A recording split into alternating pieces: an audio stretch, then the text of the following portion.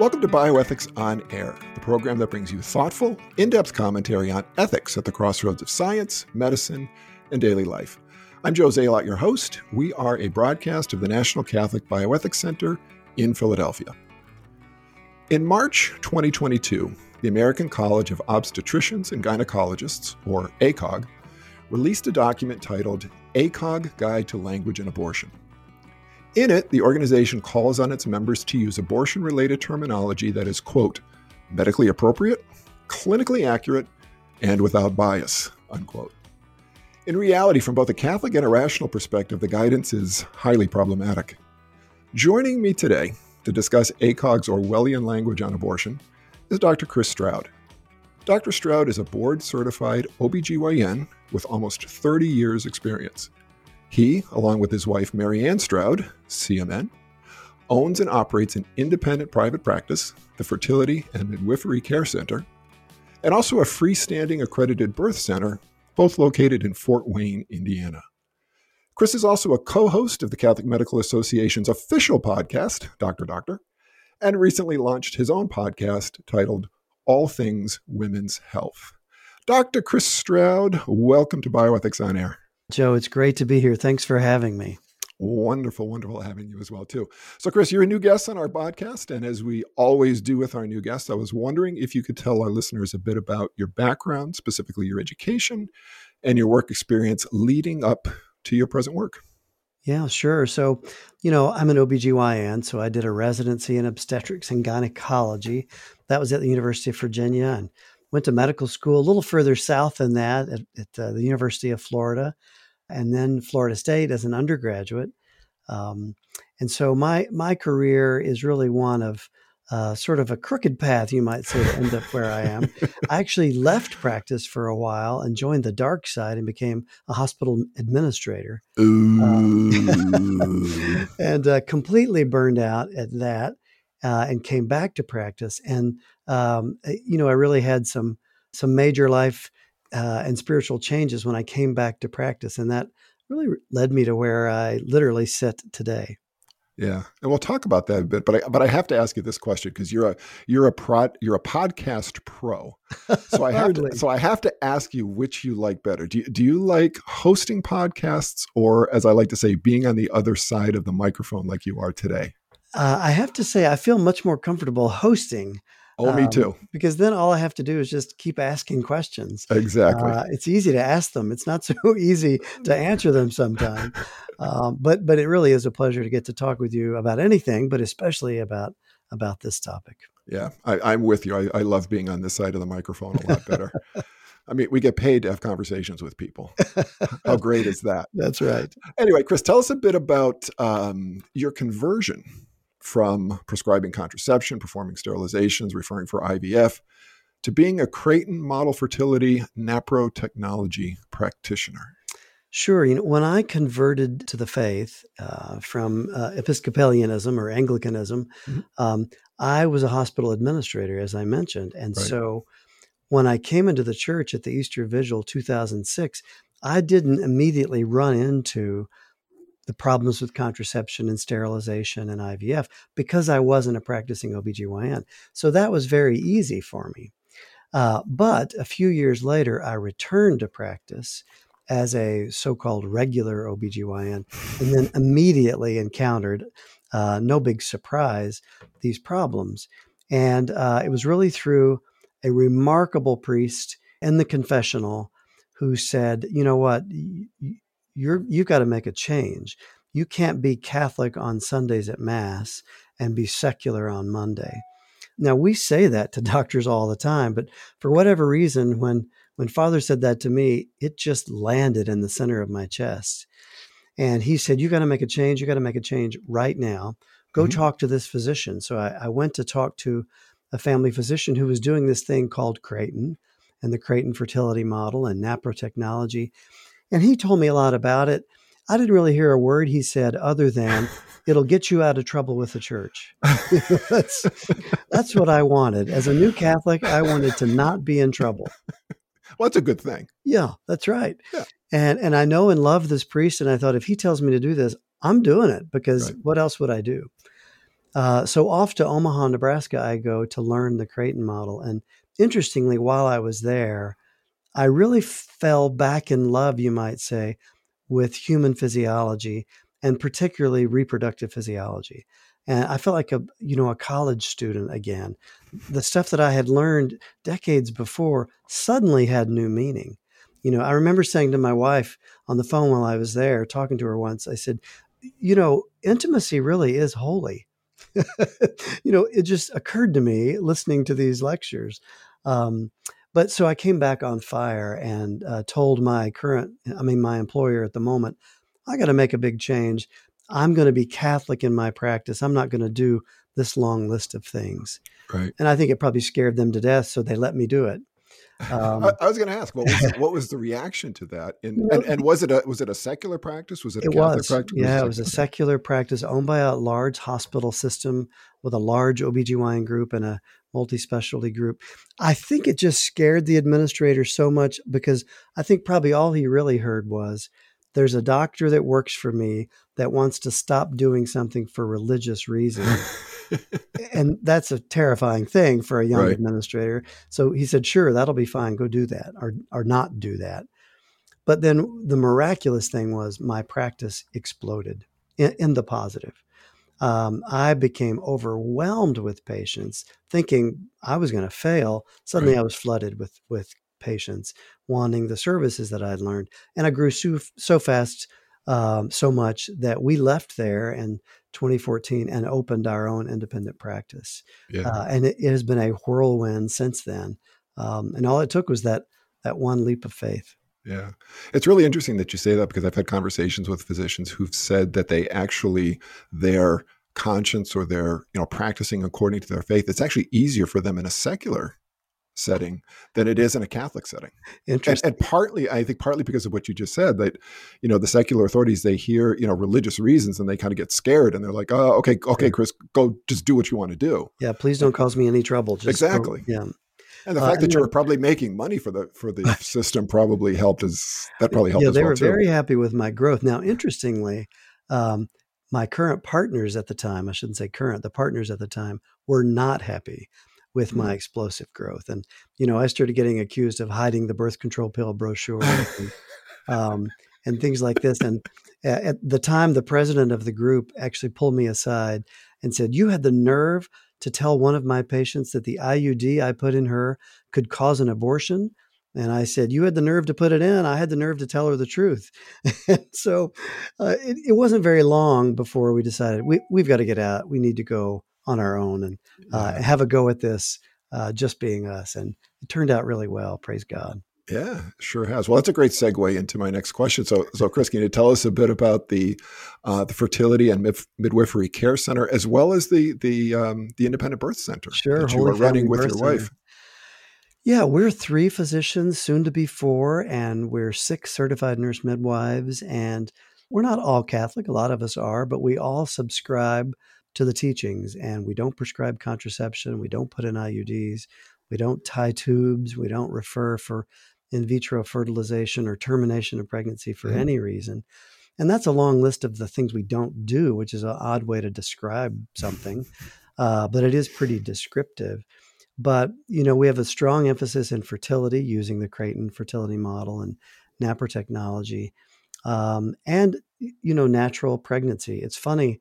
I think there's a big overlap in kind of a Venn diagram sort of way of women who feel very strongly about doing things as naturally as they can, and women who get the beauty and the sanctity of their reproductive system and don't want hormonal contraception and don't want a lot of unnecessary interventions. And so we stress those things and try to treat pregnancy and health for the gift that it is. And because so many of our patients are interested in that kind of approach, we opened the Holy Family Birth Center in 2019, just had our 400th baby a few days ago. Wow. And it's a freestanding birth center. It's accredited, and it's just a marvelous place. It's funny, we had a focus group to figure out what the name was. And we said, we really like Holy Family Birth Center. And the focus group said, oh, no, that's way too religious. You will scare people off. Don't do that. So we said, well, then that's exactly what we're going to name it. And we went on to name our birth suites after Saints Gianna, Mother Mary, and Saint Mary Magdalene. And so, I mean, it just seems like every time we chose faith, God said thank you and rewarded us with great things. I'm not sure why it took us so long to figure that out, but it sure seems to have made him happy. Yeah, sounds good. And you, I think I have the correct episode, the Doctor episode. I believe it's episode 256, Childbirth, Safe, Healthy, and Empowered Options. You talk about this in a lot more detail. Yes, we did. If listeners want to go to doctordoctor.org, you can look up that episode and all of the episodes. Right. But yeah, it was a real fun discussion with both Dr. Mullally and Dr. McGovern, just really talking about childbirth options, including home birth and hospital birth. Yeah, I'll put a link to that in the show notes. Tell me what it's like working with your wife. I get that question a lot. My wife would kill me. If I wouldn't kill her, but she would kill me. We met when I was in residency, kind of a cliche. She was a nursing student and I was a resident. And so we've in some way or another always worked together. And she took about a decade off and homeschooled our 3 oldest kids and then came out of retirement to open our current practice. But we've always really worked together and it's terrific. In our roles, we have very proscribed roles, me as the obstetrician, right. My wife as the nurse midwife. So it isn't unclear whose role is what. Now at home, that's a little different.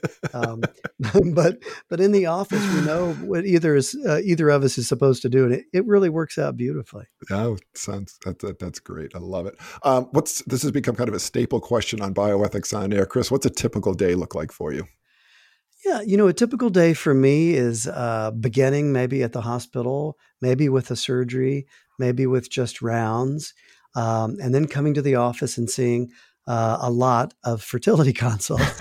I usually start the morning with a few telemedicines. We take care of people virtually now, really, and all across the country, and then seeing a lot of people in person for fertility or recurrent pregnancy loss problems.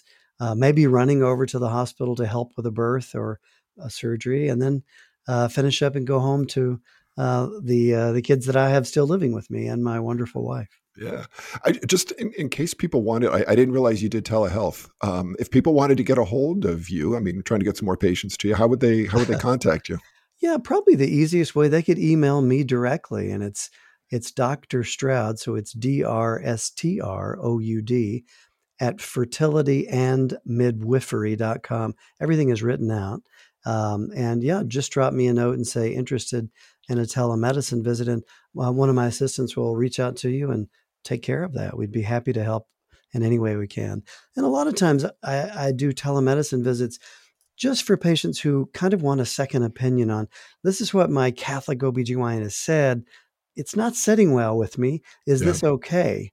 And so I'm happy to help out with that in any way possible. Well, I'm going to put you on my list because we have our 24-hour consult service, and we get calls fairly often from couples who are experiencing infertility and are being told something.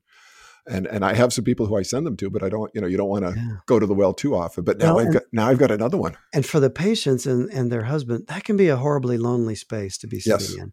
Yep. And I always tell people, you should never let anyone make you feel as though you must choose between your faith and your fertility, because you don't have to.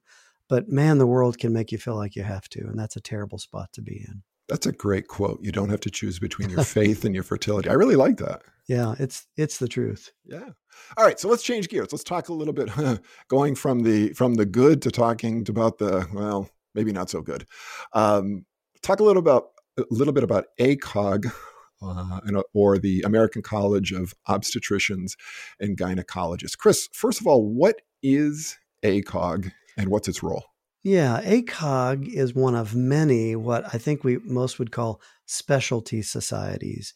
So there's the American Academy of Pediatrics, and the American College of Physicians, or the American College of OBGYN, the American College of Surgeons.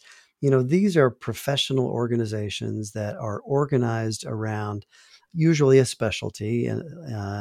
And they oversee the specialty, you might say. They publish recommended guidelines. They're interested in ongoing education of their members, advocacy for, medicine in general, but usually a policy advocacy for something unique to that specialty. And there are many of them that do a lot of great things. ACOG has been around a long time.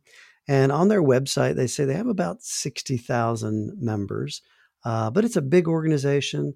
It has always, sort of been in the forefront of publishing things on women's health. Okay. You mentioned the number 60,000. I'm wondering, do you know what percentage of OBGYNs in the U.S. belong to ACOG? And really the question is, does ACOG really speak for the specialty as a whole? Yeah, that's a great question, and I just don't know that it's answerable. My instinct is most practicing OBGYNs are members of ACOG. Now, maybe that's just part of the marketing to make me think that. But, if you're looking at an OBGYN's name and after MD or DO, it will say FACOG, meaning they're a fellow in the American College. It is much more common to see that than to not see that. Okay. But the question, do they speak for OBGYNs? I would have to say from a clinical perspective, probably at least to a high degree. If I want to know the most recent evidence on treating preterm birth, I can go to ACOG and look up what's called a practice bulletin, and they're written by a committee of usually academic physicians that are well known, and they do a great job of providing a consensus opinion on this is the state of the art today for this particular issue. The more clinical that topic is, I think the more they speak for OBGYNs. I would say when they drift into policy, that's where things break down. And that's what you and I are going to be talking about. Yeah, coming up. I'm wondering though, Chris, and this raises a question to me about OBGYNs who practice abortion. I've heard from various sources that a very large majority of OBGYNs in the U.S. don't practice abortion. Do you have any idea what that percentage is? I think it is actually a tiny number. That do or don't? That do actually that do practice abortions. Okay. It is a very small number. Certainly a lot of publicity around it as right. It should be, but mathematically speaking, it's actually a very small number. Yeah. So, okay. And then, in discussing ACOG, I should have mentioned, and you may have planned to ask me, sort of the alternative organization to ACOG, which is called the American Association of Pro-Life OBGYNs. Yep. They were really formed out of some of the policy decisions that ACOG was making around abortion, around contraception, by a group of like-minded OBGYNs that said, wait a second, we want to do the same things. We want to get information on the state of the art of the practice, but we want to take out the biases when it comes to contraception and abortion. And that's a terrific organization, much, much smaller than ACOG, but really doing great work and really providing a great platform for physicians to learn more about being a pro-life OBGYN. Right. Yeah, I was going to ask you about APLOG. You kind of went there already, which is fine. Chris, do OBGYNs in the U.S. belong to one group or the other? Are they exclusive? If you're an ACOG, you're not an APLOG, or if you're an APLOG, you're not an ACOG. How does that work? It could work either way. APLOG used to be a specialty group within ACOG before they sort of carved themselves out. Right. I would imagine most members of the pro-life group are also a member of ACOG. I'm actually not a member of ACOG. I dropped my membership years ago, really in protest over their contraceptive positions. I would love to see a lot of my colleagues do the same thing. But I think a lot of people stay kind of reluctantly wed to ACOG because they want access to the information they're putting out on clinical topics. Right. Now, I've learned you can get that access easily anywhere else, but there's this feeling that, oh gosh, if I don't remain a member, I may be on the outside of the circle. Right. But I think that's the current state. But, patients, if you see FACOG after your doc's name, you should ask them, why are you a member of that organization? And after this discussion with you, they may be more motivated to ask that question. Yeah, really. Speaking of which, all right, let's go into the document. ACOG's Guide to Language on Abortion. All right, so Chris, in the introductory paragraphs to the document, and it's listed, I have the document in the show notes here. So in the introductory paragraphs to the document, ACOG states the following, quote, much of the language that is colloquially used to describe abortion or discuss health policies that impact abortion has a basis in anti-choice rhetoric and is inherently biased and inaccurate, and at the very least is not medically appropriate, unquote. As such, it calls on its members to use language that is, quote, medically appropriate, clinically accurate, and without bias, unquote. All right, so in the rest of this interview today, let's see how they do in terms of their own standards there. So I'd like to start off by talking about the terms baby and unborn child.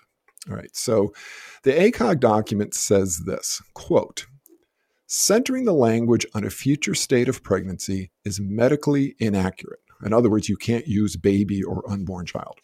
As long as the pregnancy continues, the language should reflect the current state. Use instead through 8 weeks after last menstrual period, embryo, and after that point, until delivery, fetus. So Chris, what do you make of the instruction not to use the word baby and unborn child, but use embryo and fetus instead? What is ACOG trying to communicate here? Yeah, I mean, first of all, there's no such thing as not having bias, right? We all have bias. Yeah. The most we could hope for would be to, one, understand our own biases, and two, just acknowledge them. Mm-hmm. I have an overwhelming pro-life bias. I know that. So when I'm talking about these things, it's impossible for me to sound as though I don't, and I have no desire to sound as though I don't. But they are expressing a bias in favor of a different kind of language. Is it scientifically appropriate to say embryo? Yes, absolutely. You could say morula or zygote or a whole host of embryologic terms. You can say fetus instead of baby. You're not incorrect to do that, not in a scientific biological way. But I would argue they're exhibiting their bias in favor of that kind of language. Mm-hmm. One of the remaining arts of medicine is language. And I had an uncle that was a pediatrician, and he used to say, sometimes you have to know when to say micturate and when to say pee. And the good doctor understands which one of those needs to be heard. So while it's not incorrect or to say embryo, why would I? Because it's a baby. Now, right. I think, and it will become apparent as we look at some more of their language, they very clearly want to dehumanize what's happening. Exactly. Fetus sounds different from baby. Exactly. Baby has a human connotation to it because it is a human, and fetus somehow sounds kind of sci-fi, kind of laboratory, kind of different. So their bias is in favor of that kind of language. Right. But I think they're doing it with a goal in mind, and that is not to have you think that this is a baby. Right. And it's interesting because one of the definitions of fetus is little one. Yeah, that's from the Latin root. Right. Yeah, I mean, it's a beautiful phrase, but yeah, it means little one. Yeah. Look, Chris, staying on this for a second, there's a part of that language in there that really struck me. And it was, they're using, when they say up to the point until delivery, use the word fetus. And maybe I'm showing my bias here. I probably am, but hopefully it's a good bias. But stating that OBGYNs should use the term fetus until delivery, it seems to me that ACOG is implicitly supporting abortion up to birth. Is that an accurate assessment or not? I cannot disagree with you there. I get Okay. the distinct feeling of that. Why else would they have chosen those words? I mean, this is a document about the correctness of words. So I think we could probably assume they put a lot of energy into choosing these words, that they probably chose those words very carefully. But, just think about it. I spent the day seeing patients today. I can't imagine seeing a 40-week pregnant woman and me saying to her, well, are you excited about this fetus? You know, it, I would sound like an idiot, wouldn't I? I would sound impersonal and uncaring, and it just doesn't pass the common sense test. But I have to wonder. I think you're probably spot on, that they're trying to dehumanize the baby up until the moment of birth, as though something magical happens when the baby comes out of the woman's body. Yeah. And I'm glad you brought up dehumanization, because that's a theme that's been running through my head as I was reading this document and preparing for this interview, and actually going over the questions again a little earlier today. It's dehumanizing. It's dehumanizing the unborn child in order to do the things that ACOG wants to do. Well, we know as a people from painful experience that it requires dehumanization to do egregious things. Right. We look at the Nazis. We can look in Ukraine today. Yep. If you can dehumanize something, it's much easier to destroy it. And the opposite is true. That's why, ultrasound is so important in pregnancy crisis centers, because if I can show you that what is inside of you is not a clump of tissue with the potential to one day be your child, but instead, this is a baby with arms and legs and a heart and a stomach, that's a completely different message. And it resonates with women, not because we're playing games with language, but because that's the biological truth. Right. All right. So let's move into the next one. And this is, to me, this is the worst offender of the whole document. And in fact, when I said, I got to do a podcast on this, when I read these next two sections here. So, Chris, we're going to talk about heartbeat. Heartbeat and fetal heartbeat. And it's obviously very appropriate because of heartbeat laws in Texas. And I believe Idaho has just signed into law a heartbeat bill as well, too. But anyway, so regarding the term heartbeat or fetal heartbeat, ACOG says the following, quote, until the chambers of the heart have been developed and can be detected via ultrasound, roughly 17 to 20 weeks gestation, it is not accurate to characterize the embryo's or fetus's cardiac development as a heartbeat. Use instead embryonic cardiac activity before 8 weeks of gestation and fetal cardiac activity after 8 weeks gestation. All right. First of all, I need a little anatomy lesson here. Is ACOG correct in saying that the chambers of the heart are not developed until 17 to 20 weeks gestation? Well, again, I think they poured a lot of energy into choosing their words extremely carefully for this document, and this being no exception. I think they're playing on the fully part. Mm-hmm. Could you say that the heart is fully formed at 5 to 6 weeks gestational age? Probably not, but the heart is present and it can be visualized. And if they say the definition of developed is seeing it on ultrasound, well, that's a function of technology, and technology advances. The things that I can see routinely today on a 5 to 6 week pregnancy, I couldn't see just 10 years ago until they were 20 weeks. So, the technology is what determines what you can see and when you can see it. But I think anybody can look up embryologically in a human embryology textbook and see beautiful pictures of a baby's heart at between 5 and 7 weeks. And the heartbeat can be detected and heard and seen at around that same time. Now, they go on in their language to talk about it's just a tube and it's not actually beating. It's just some activity. But again, that doesn't pass the common sense test. When you put the Doppler on and you hear the heartbeat, it is internationally understood in any language that is a human heartbeat. Right. I've got to give one of my colleagues here at the NCPC, Diana Krett, little credit on this because I asked her about this last week, and I said, give me. And she's a PhD. She's taught nursing for years and years, and her reaction was, she said, "Well, yeah, I mean, you could say that the heart is not developed. The four chambers of the heart haven't developed. I mean, maybe even closer to birth." But she said, at the 5 to 7 week period that you're talking about, the heart looks the way it's supposed to look, and it's functioning the way that it's supposed to be functioning, and it's beating. It's doing what it's doing. So again, it's the games that ACOG is playing here. An interesting corollary to that: we diagnose demise or miscarriage or fetal death, or what's called a missed miscarriage, by the absence of that finding, whatever you choose to call it, on ultrasound. Right. So it can't be not meaningful because it's how we diagnose, I'm sorry, your baby has died, you're having a miscarriage. So again, it doesn't pass the common sense test. Yeah.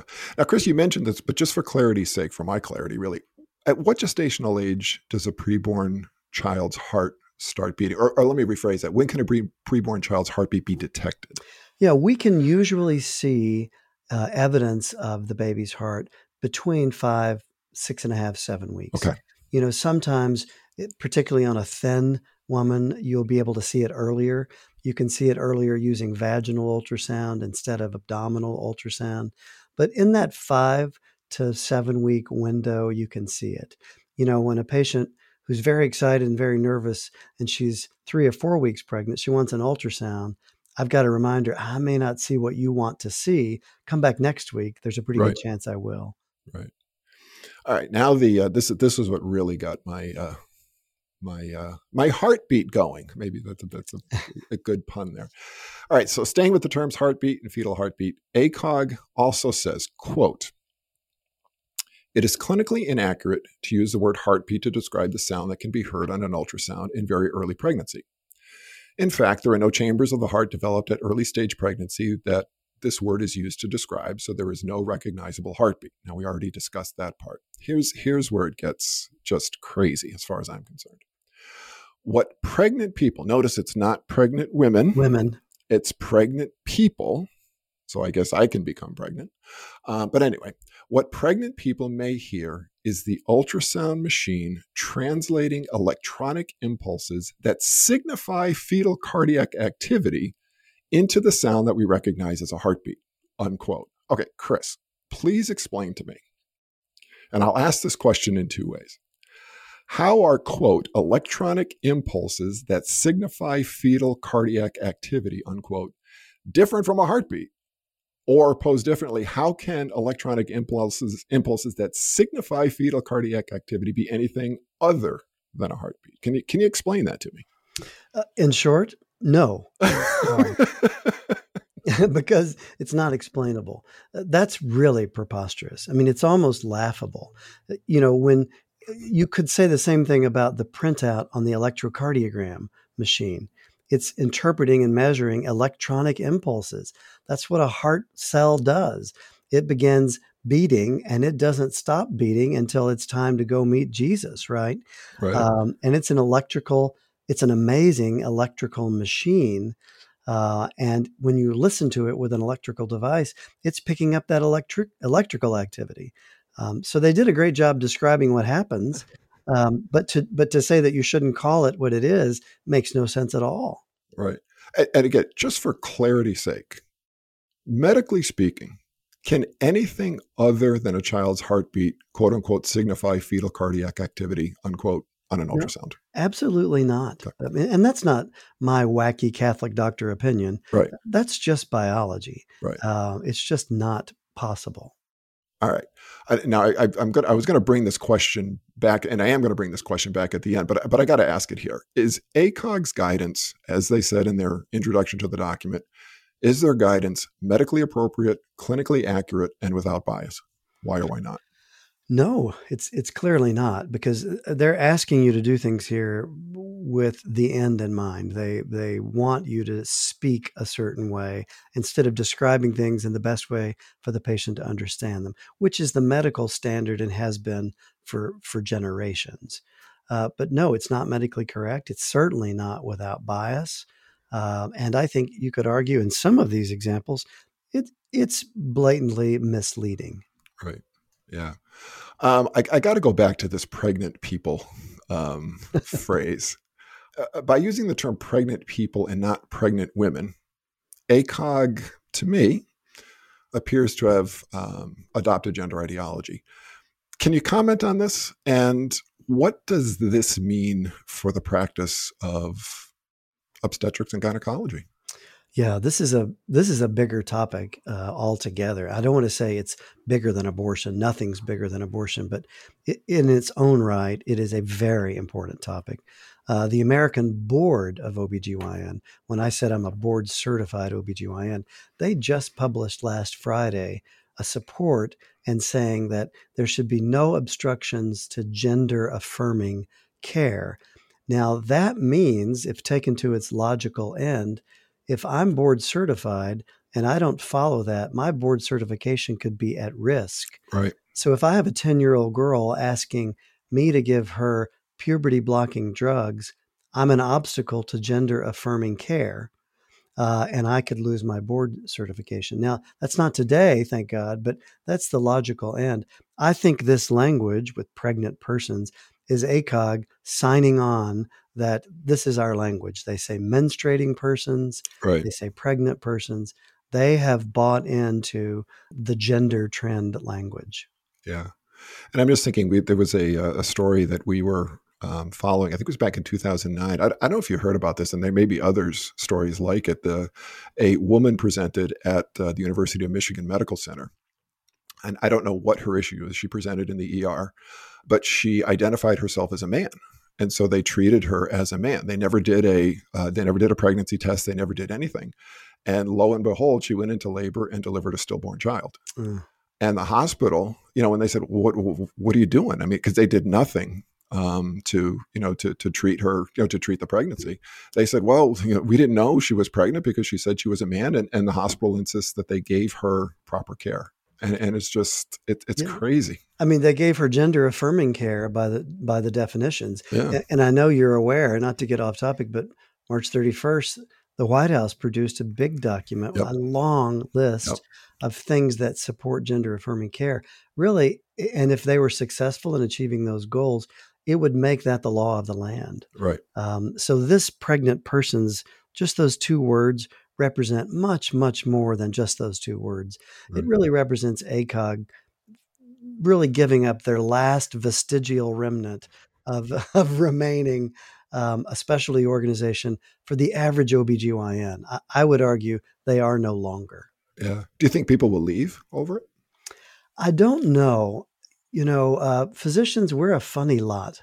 We, you could do a whole show just on that. So are ethicists. We're a really funny lot. You could do a podcast just on physician weirdness, but I would argue physicians are very sensitive to being outside the norm.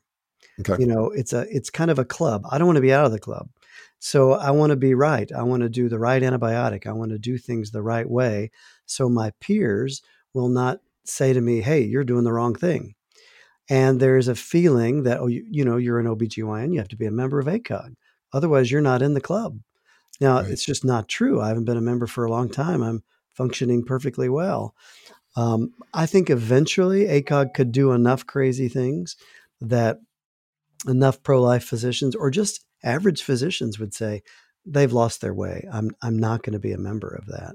But it will be interesting to watch and see how that plays out. This concludes part 1 of my interview with Dr. Chris Stroud.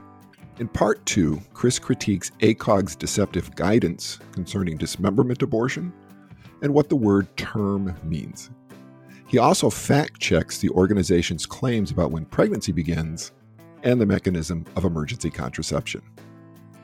For more information on the topics discussed today and other bioethical issues, please visit our website, ncbcenter.org, where you can subscribe to our newsletter, as well as our publications, Ethics and Medics and the National Catholic Bioethics Quarterly. The views expressed on Bioethics on Air are not necessarily those of the National Catholic Bioethics Center. If you have comments or questions about this or any of our podcasts, please contact me, your host, Joe Zalot, at jzalot@ncbcenter.org. Archived editions of the podcasts are available on our website. Please hover on the blogs and podcasts button on the main page, and then click Bioethics on Air. Finally, if you enjoy our podcasts, please subscribe to them, and if you would like to support them, as well as the mission and ongoing work of the NCBC, go to our website, again, ncbcenter.org, and click on the red Donate button. Thank you for listening, and may God's peace be with you.